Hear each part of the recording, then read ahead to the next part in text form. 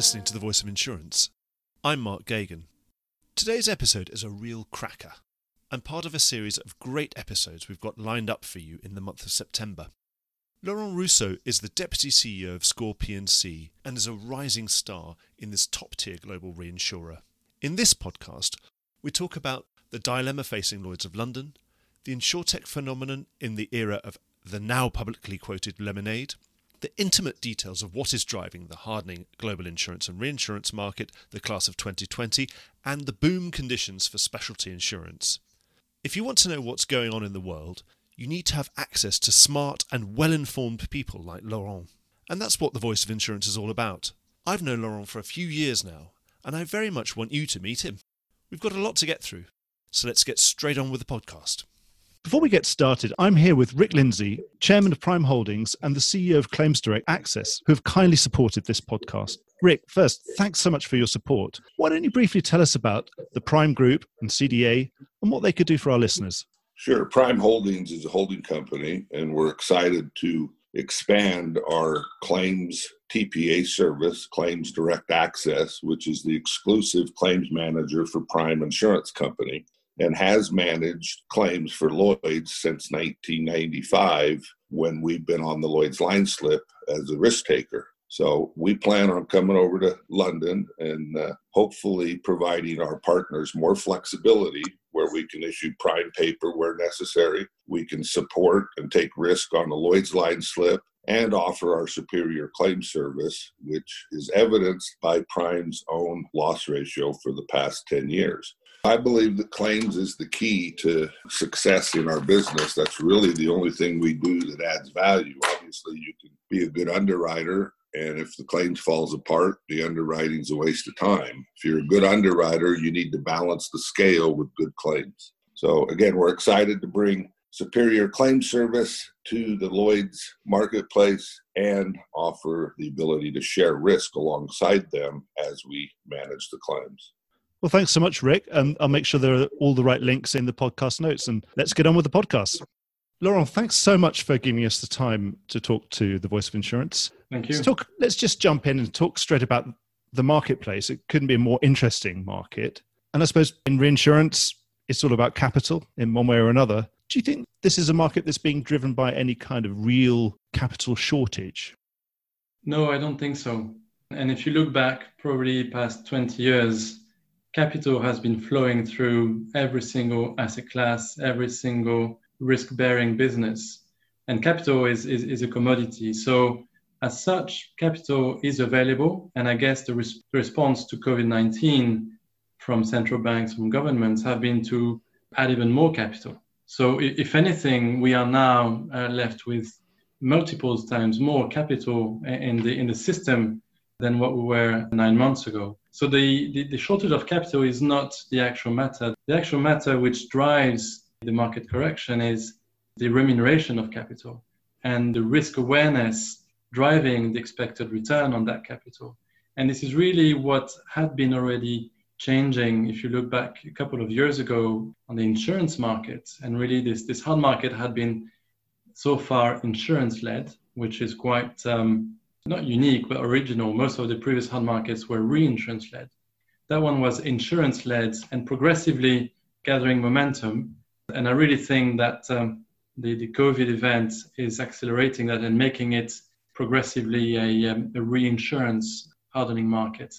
But so what's really the driver here is what should be the right remuneration of that capital in an environment where the risk aversion has just shot up to the roof. Is it really about discernment? Is it just that you're saying, I want to make sure I hit my returns this year and I'm not going to change my view and I'm going to decline business if it doesn't prospectively hit my return these days? And it's nothing to do with whether you'd say that you've got plenty of capital available to you, but not at the wrong price. Yes, absolutely. And you want that, capital allocators, if you wish, investors, insurance capital providers want safety and they want to manage downside. So the question is, if you put your capital at risk, what will be the remuneration for a perception of a risk that has really increased? So it is completely discernment, as you say, and the expected return on that capital. Way more than do you really lack capital. There is a little bit of a capital shortage, if you wish, in the ILS space, and it's because the capital is trapped, the capital is blocked. And here the latest stats as of the half year 2020 show a small contraction. So here there is more of a fungibility of the capital which is trapped. But by and large, there is way too much capital in the system altogether. You mentioned COVID-19. So is that really going to be the straw that broke the camel's back then, in terms of to really stiffen the resolve? If you didn't already need more resolve, this is now you've got so much more material uncertainty going forward. You're going to be telling all your students, well, if you want us to be around, then we all need to be in this together and need to increase pricing across the board. Yeah, it really reminds me of the timing and the catalyst when I entered the industry in the early 2000s. There had already been a progressive hardening. The casualty crisis had been already doing its work. And then, bang, you have this major cat, 9/11, which precipitated a number of already existing ingredients, if you wish.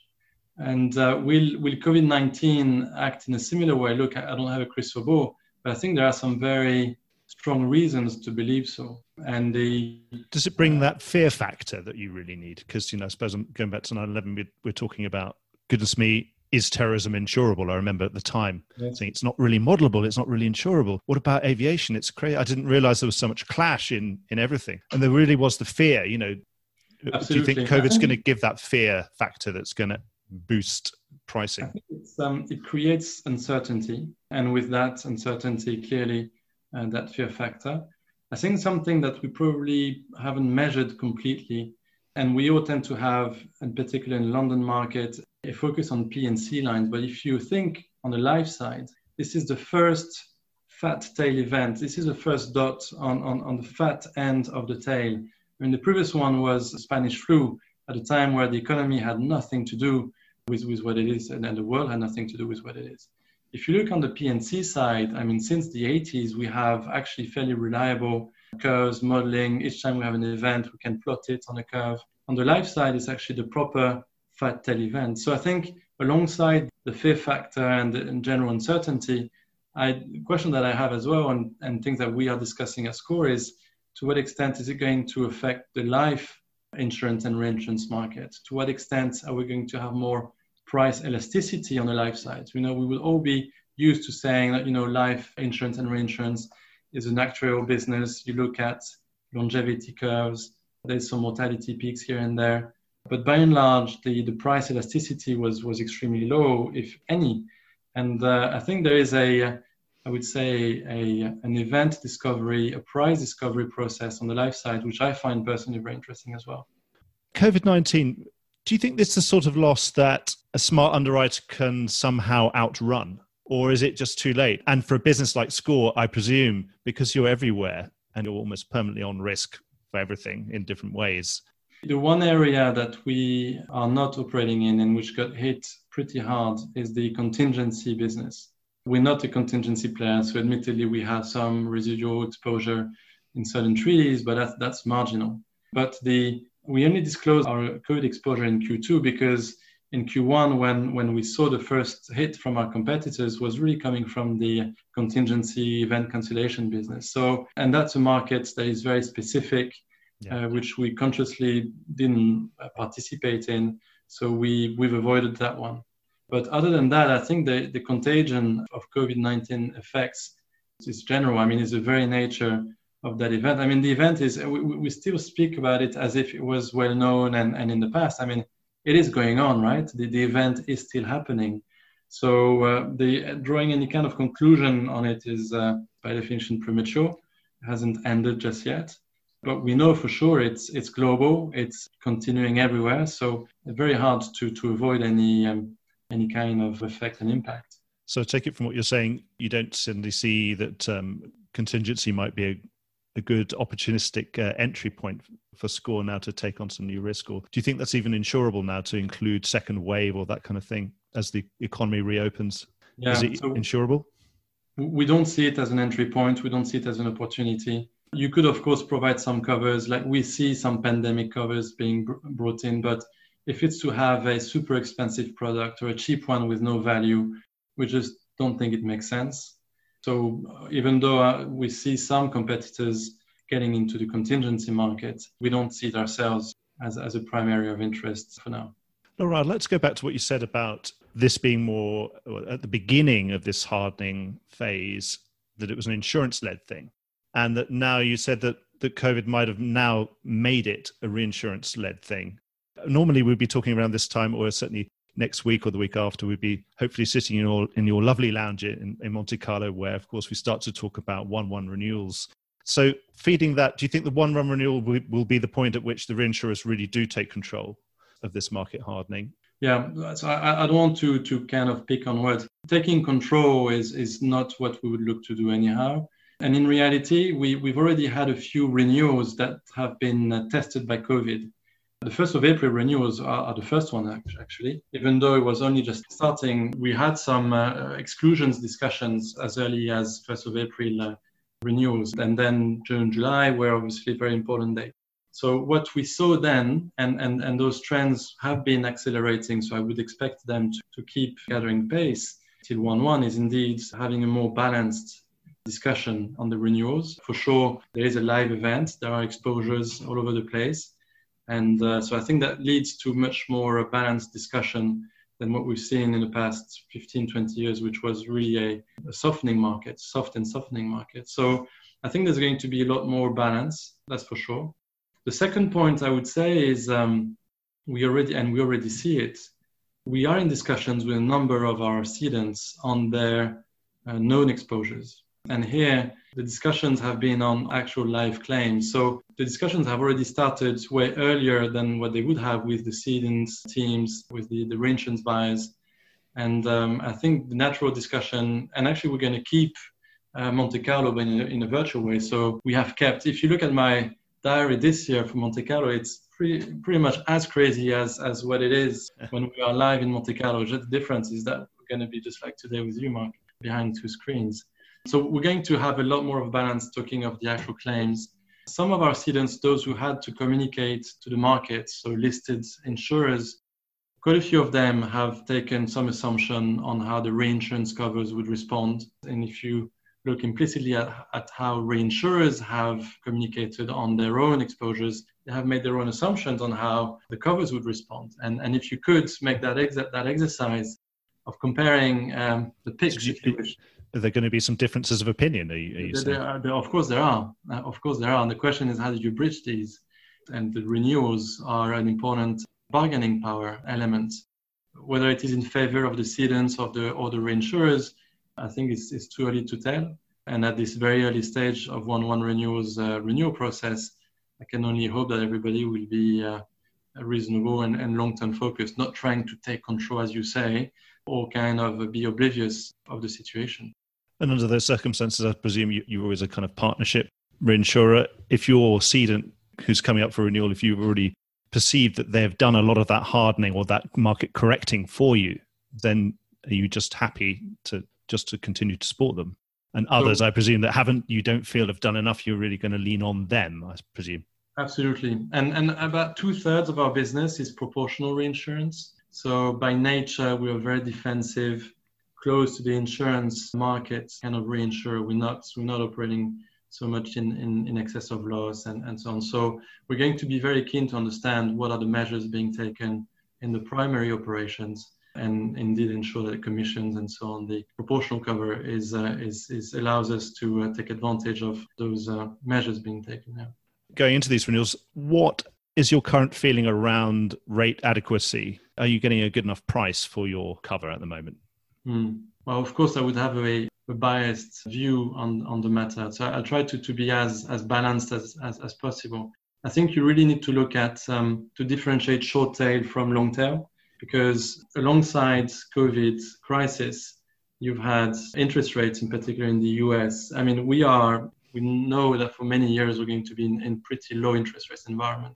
And this alone has a hit on long tail classes. So we have seen, of course, long tail classes respond not as much as short tail. And what doesn't help is that we lose financial income on those long tail classes. So I think the adequacy is clearly not the same for long tail classes than what it is for short tail classes. And so I think we've seen a number of short tail classes responding pretty well.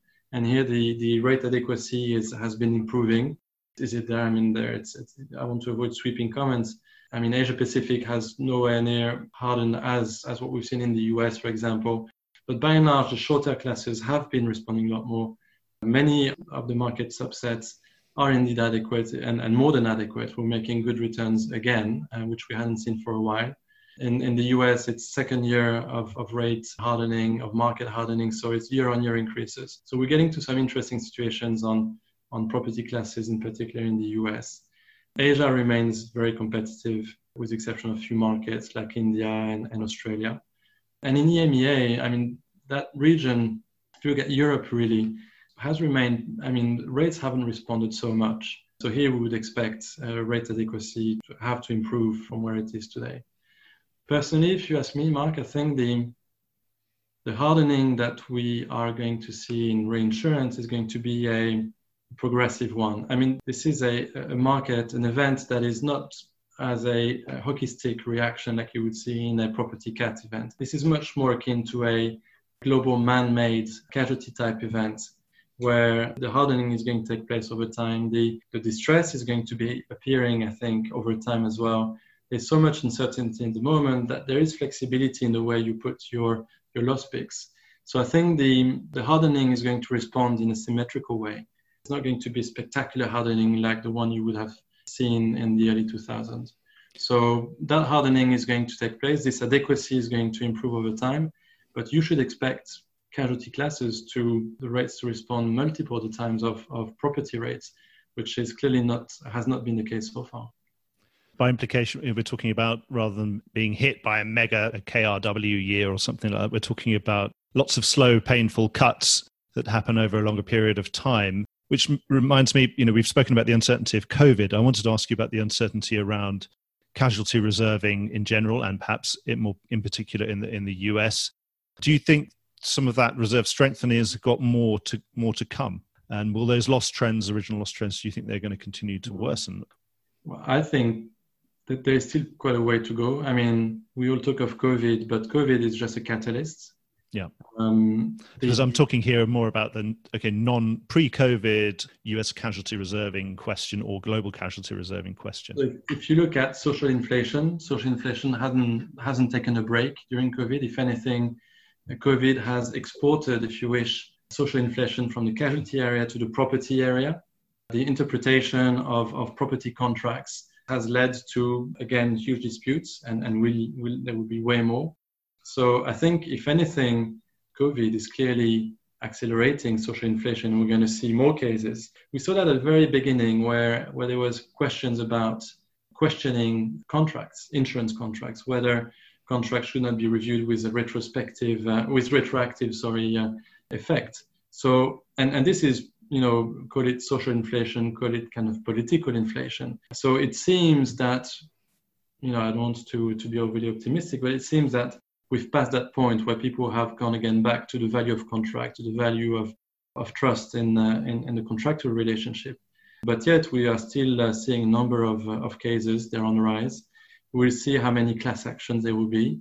So I think, the reserves adequacy or inadequacy is only going to be appearing over time. We have been in this phase, Dowling called it this cheating phase, where the reserves excess can be released while actually the underlying quality of the pricing is clearly insufficient. So you can yet underprice your business and put up good profits. This phase, if you look at the US market, there are some very eloquent graphs looking back to the early 80s where we see that the reserve releases have come to an end. Insurers, reinsurers in the US cannot release anymore. So we are going to enter into this kind of very, very painful phase where the underlying trends will continue, if not accelerate, and the buffers that you would have previously simply have disappeared. So I think the COVID should probably accelerate that discovery process of how is when the tide is low that you see who's swimming naked. Now we have entered a decreasing tide phase, and we're going to see a few naked swimmers. Well, we should look forward to that. From a Scor perspective, do you think this is now time to go for top-line growth and give the same cover as you were giving before, or are you looking to get more bang for your buck to just increase the profitability of your book that you have now and not grow? Yeah, I mean, as an underwriter, you want to provide value to your clients. So ideally, we would want more bucks for the same cover, if not increase the cover.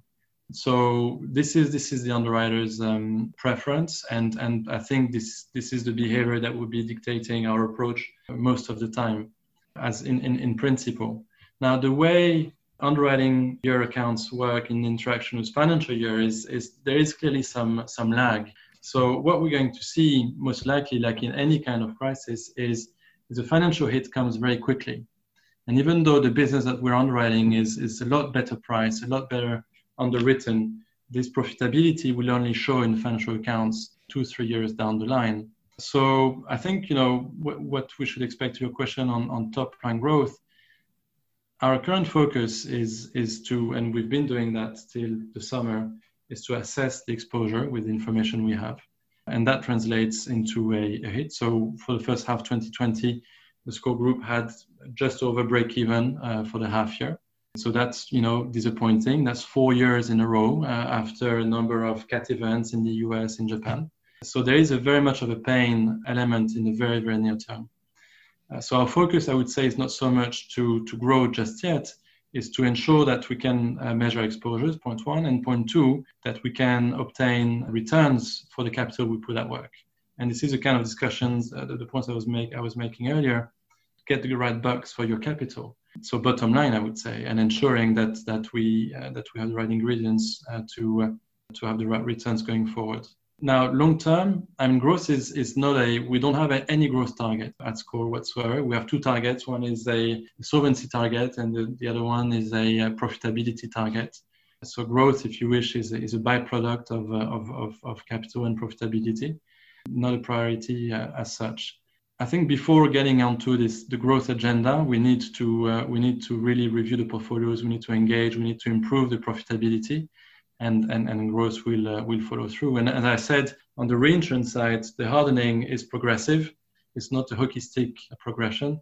So we need to be extremely focused on extracting better returns in the very near term. And longer term, look, it's on one hand, there's going to be greater risk aversion, which is always good for appetite for insurance. On the other hand, economic activity has been contracting and will continue to contract. And this clearly doesn't help insurance. So we'll see how both play out and how they impact the top line. But I can tell you, Mark, the top line per se, I think has been way too much of a focus for our industry. And we've been seeing the price of that in the past couple of years. Do you think fundamental demand for reinsurance is going to be up just because uncertainty's up? Yes, I think so. This is a sweeping comment, but generally speaking, you should expect appetite for protection to be higher. What we see on the insurance side, so in our specialty insurance operations, sometimes self-insurance is our biggest competitor. A number of clients just do not want to pay up and they increase retentions, they just self-insure. The question is, how sustainable is that? How long can they sustain that volatility? So here, in a way, this feeds as well my previous answer to your question is the top line doesn't come in straight away because the initial response from certain clients, and sometimes the better ones, is actually we won't pay up and we will retain more risks. But given the volatility being on the rise, we were confident that over time they'll come back to the market. We've seen lots of capital raising. Most of the ones, what we've seen has been from incumbents. There have been lots of stories about potential capital raising for a class of 2020 or 2021. What's the nature of that capital raising in your opinion? Do you think it's been more defensive or has it been more potentially aggressive to help fund growth into this harder market? So there are 2 or 3 types of capital. If you are speaking equity capital, with a few exceptions, I would say that the vast majority has been really defensive. Of course, with some kind of rhetoric around being stronger, taking advantage. But from what we saw at the beginning or even a bit later, let's be honest, they've all been defensive. Most of them are raising capital when their stock trades at a discount. So you have to be really, really confident that the future opportunities are really worth it because you've been diluting your shareholders. So I think if you're talking equity capital, and really we're talking here listed companies much more than private companies, again, with a few exceptions, it has been defensive despite the rhetoric. What's interesting is we see different types of capital, namely debt and sidecars. And here I would have a bit of a different view on that. Those allow a lot more flexible capital allocation. They're not dilutive to the shareholders, so the expected return in front of it is lower. There is a temptation to look at the class of 2020. Personally, I think it's misleading to look at it that way just yet. I suppose it hasn't really happened yet. Exactly, it hasn't happened. It hasn't happened, and I think what has changed as well. If you really look at the last class, it's a class of 2005, and that's 15 years ago. It's a lot of time, and in that meantime, the volatility of investors, of capital markets has shot up significantly. So the time horizon of investors is a lot shorter. So a number of private equity investors do not necessarily look at insurance as able to return over 3 and 5 years, which is a typical time horizon. And so many of these private equity funds have developed opportunistic or shorter term funds, which are much better suited to sidecars. So my answer would be a bit different for sidecars. We're seeing a few of them. Now, a number of financial investors in ILS are bruised, so maybe the sidecars would have to be fed by new financial investors.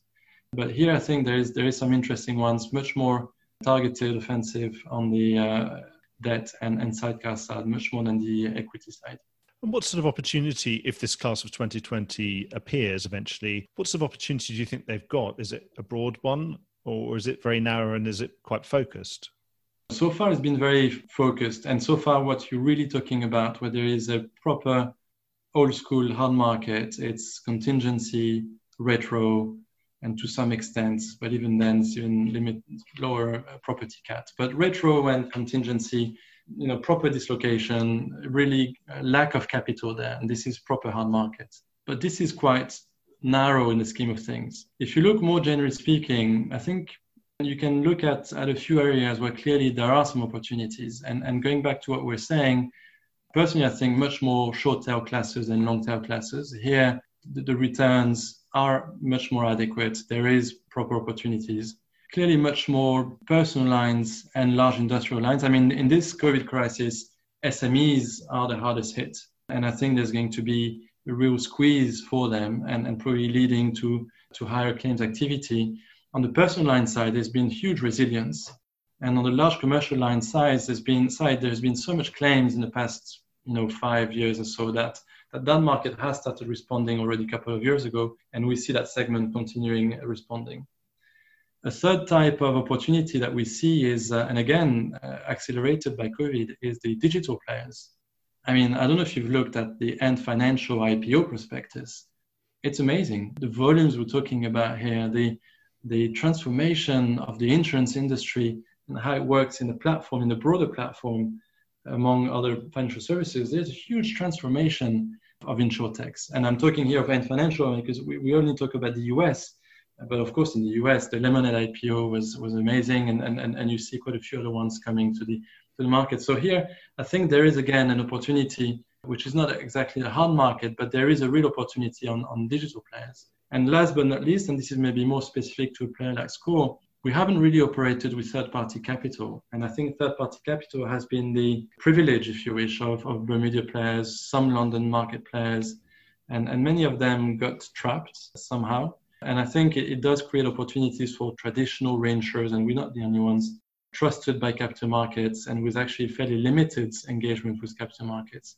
And so we're clearly seeing an opportunity for us here with third-party capital, as we have been fairly less active relative to our competitors.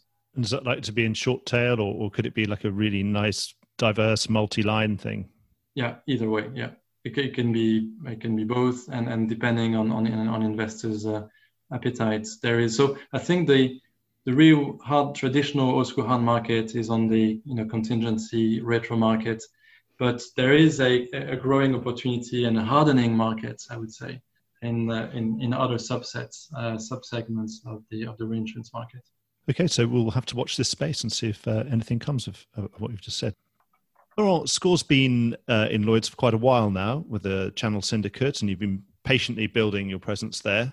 We've had a lot of reform, there's a lot of change in Lloyd's. Any parts of the Lloyd's blueprint, for a start, that have caught your interest? And let's have a discussion about your position in Lloyd's and that platform and how you see things going there. Yeah, sure, of course. I mean, you've mentioned Scor Channel, our own syndicate, but we back as well a number of third-party syndicates, and we reinsure a number of Lloyd's syndicates. So altogether, to give you an idea, Mark, about 10% of Scor Gold P&C's premiums come from Lloyd's, and we are a meaningful capital provider at Lloyd's. So of course, we've been watching very closely and engaging with Lloyd's at all levels of our respective organizations. Now, for me, on the blueprint, I've read it carefully. I've been following it. I think there are a number of few questions. I'll comment on two of them. One is, I think it sets out very well a global picture of how Lloyd's operates. It's a marketplace and at the same time considers itself as a risk taker. And that I think is interesting, is not choosing between the two. I think, the motto is risk taking in a braver world. Now, I think in the economy that we're in, and we have been, and it will only accelerate, you have to be good at what you do. And being a generalist, I think, hasn't paid off so well. And what I think is interesting is I've noticed that Lloyd's ambitions are global. They're very large, very ambitious. Question is, what I would be looking forward to is how do we define priorities and how do we define focus? And that for me is one area where I think Lloyd's has done already a lot of work, and there are some very interesting directions there, but where perhaps we need to, Lloyd's will probably have to choose, and being a marketplace is not the same as being a risk taker. There are very fundamental differences. And the second point is the value, is the attention to value of insurance, whether it is on the cost front. The cost of transaction is of course a key area in the insurance industry, generally speaking, and at Lloyd's in particular, but as well through innovation. And going back to our previous discussion on COVID, for me, if you go back in 2008, the bankers were the villains. I think in this crisis, in the COVID crisis, insurers are way more at risk of being the villains. And why that? Because we realize that the product we sell has no value. We think, policyholders think it's going to respond, well, actually it doesn't respond. There are those legal battles that are going to be endless and very often, without much merit. The coverage is just not there. So the question is, what is the value of insurance cover? And this for me is very much present in the blueprint. The focus on innovation is a very interesting one. And I think Lloyd's has very much understood that they have to be at the forefront of innovation, like actually Lloyd's has always been, to bring more value into the insurance products. So for me, it's really these two things. Is the positioning of Lloyd's. Is it a marketplace? Is it a risk taker? I think there's still a bit of ambiguity. And second is, what is the value of what we sell? What is the value of our market? And these two areas, to me, clearly have been drawing my attention and driven a number of discussions internally. We had Vicky Carter on this program in a previous episode, was talking about someone who's a specialist in providing trade capital to Lloyd's syndicates. And obviously you're one of the biggest providers of trade capital still. Is that going to be a very hard renewal coming up for 2021? Yes, I think so. Because the trade capital business has changed quite a bit over time. There was some very interesting analysis in the blueprint paper back in May showing that the nature of the capital backing Lloyd's syndicates has completely changed over time.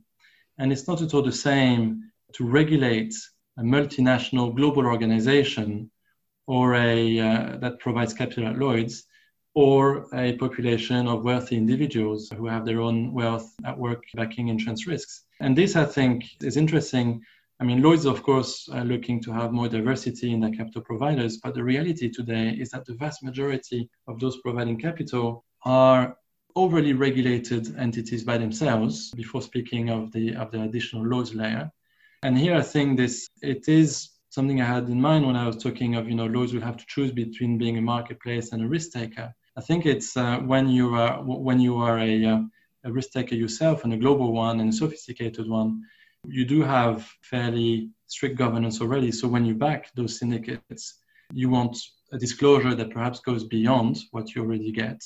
You want a transparency that I think has to probably improve over time. And I think the whole process of controlling the syndicates is as well creating some slowness. So I think the third-party capital space, I think, is going to be a difficult one in its traditional form at Lloyd's. Whether financial investors will re-enter that space is yet to be seen. I mean, the leverage rules are far less flexible, far less appealing.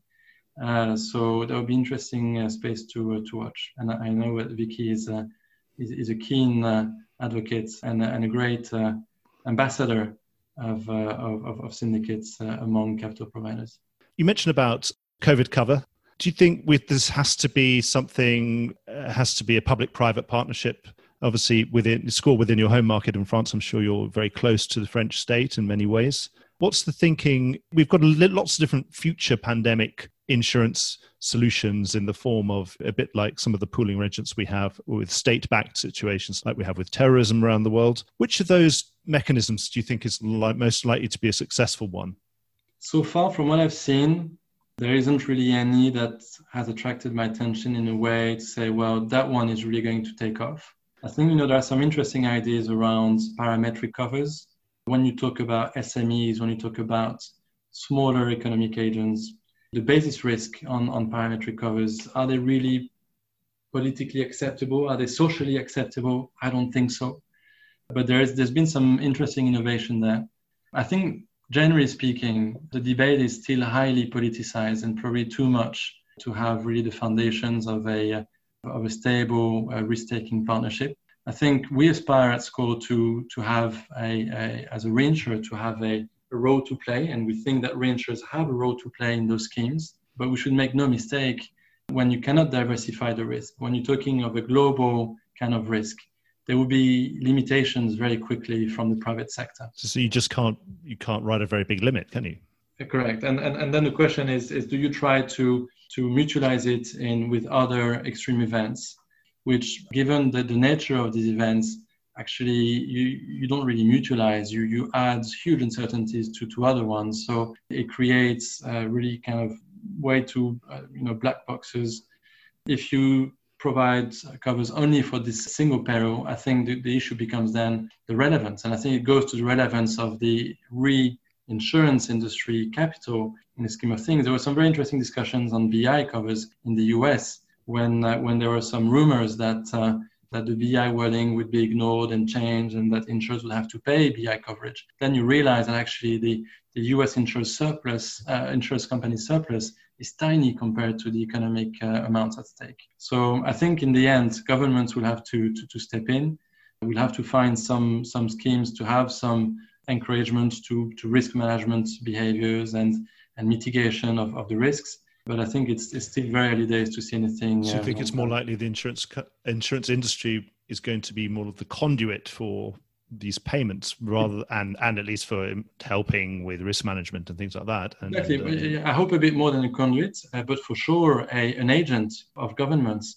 I think that could be interesting. Yeah, because we had a situation in many countries where there was no real mechanism by which a government could pay a subsidy to a business to keep it open. They didn't really have that same relationship. It would have been easier for it to be done through their insurance if they had some. Correct. You mentioned about Lemonade, and obviously we've got this big IPO coming up with Ant Financial, the Chinese financial conglomerate. What do you make of this Lemonade IPO? I bet, of course, I'm sure you and Denis would wish that Scor could trade on the same multiple as Lemonade, which is, I haven't looked at the share price today, but it's many times what most of the industry average is for most publicly quoted insurance companies. Is that some kind of watershed moment? We've been talking about InsurTech for a long time, and Lemonade has been kind of the poster child for InsurTech, and now it's had an IPO and it's been an absolute blast. Is this just going to unleash even more investment from tech investors? And are we going to, we've already seen, we could have described this the last 4 or 5 years as being a bit of a bubble. Do you think this is just the beginning? Is this like the Netscape IPO, but for InsurTech? For me, it goes to a broader theme, which is that there's so much liquidity in the capital out there that there is a huge disconnect between public markets, equity markets, and the underlying economics, which means that, yes, there is a bubble. The route is coming to the IPO. There is more IPOs coming through and so on. So I think it would be probably misleading to take for face value the current situation on capital markets. And I can tell you that actually, I think for a very short period, the market cap of Lemonade was actually, if not bigger, very close to Scor's market cap. And it didn't escape our attention. So I think, there is perhaps an element of excessive interest, exuberance, if you wish, on the valuation of those companies. But I think we should not be complacent. I think this wave of insurtech is not here to stay, it's here to grow, it's here to accelerate. So I cannot comment on the valuations and the multiples of these companies. I don't know what it will be, but I'm pretty sure that they will get broader. I mean, when I read some of the comments, people saying, well, they're very narrow, they're on renters and so on. I think, of course, all of these players are going to reach out to much more segments and it will grow. Of course, the profitability will normalize and they will get to economies of scale and risk selection that will make them viable. So personally, I'm not very comfortable when I see the valuations, but I'm very confident that those insurance players, whether they are insurance companies, agents, distributors, will gain market share in a tremendous way. And if you look back, financial services, banking, the transformation that has been at work over the past 20 years has been huge. And this has taken place outside of the large institutions, banks, insurance companies. And the fintech industry is a huge component now. And I think it's tempting to dismiss that, to miss that elephant in the room. But I think we're going to see more of these. So it's fair to say there's plenty of value being created, whether the valuation is one thing, but there's a lot of value and there's going to be more value being created in this way long into the future. I believe so, absolutely. And COVID and the drive to a digital economy, the resilience of the digital economy has been proven through COVID. I think has been an amazing test case for a lot of these digital businesses. So I'm hugely optimistic about the future of these businesses, absolutely.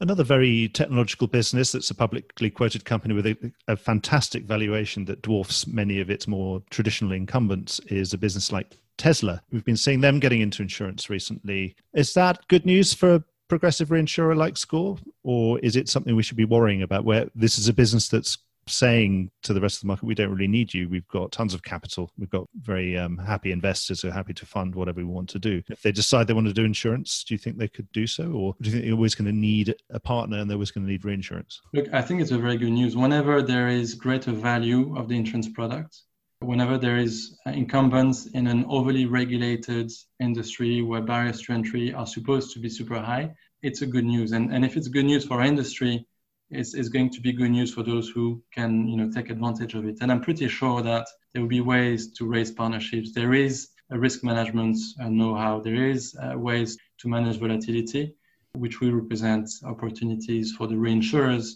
who can operate with those players. So for me, it's Google made an announcement in health insurance a few days ago. Yes, there is a number of very interesting disruptions going on, and I think that's good news for our industry. It would be bringing more value to the end customer, to the consumer. And what you just said, there's of course everybody still needs to manage that. However good they are at insurance, they still need reinsurance because they need to manage their own volatility. Absolutely, and you could see through the Wirecard scandal recently, the appetite for bankruptcy, the appetite for fraud is decreasing, so that the volatility remains there. It cannot be completely swallowed. So there will be room for risk takers, of course. Given your amazing visibility, global visibility around the world in all sorts of markets, where's the best place for your money at the moment? Which segment of the market in the world are you most excited about and you most sort of... As we speak, and maybe I have a bias here again because I lead our specialty insurance operations. It's in our large commercial lines insurance and fact business. We are much more of a first party than a third party operator. So property rates, energy rates, first party market on large commercial lines is really booming. We have a very technical engineering focus, which means that we have not grown in the past 15 years. So we didn't have the same issues a number of our competitors have been having. So for us, it's quite an interesting market where we make money on our current book and we expand our market share because a number of our competitors have huge changes in their risk appetite. So we can really demonstrate our cycle management capabilities on large commercial lines. And so that, as we speak, it's running pretty well. you've got your reward for being patient and being disciplined after a very long time, I presume.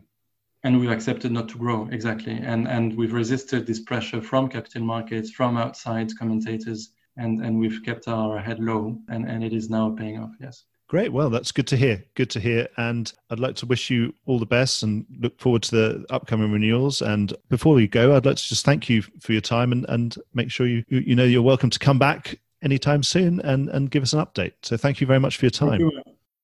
Well, I hope you enjoyed today's episode. If you did, don't forget to subscribe or leave a like or a review or recommendation on whatever podcast platform you used to access this program. These really help get the word out.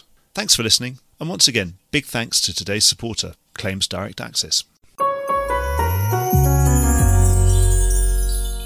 Voice of Insurance is produced by me, Mark Gagan. Music was written by Anna Gagan and produced by Carlos Gagan. Check out more podcasts and written comment pieces at www.thevoiceofinsurance.com.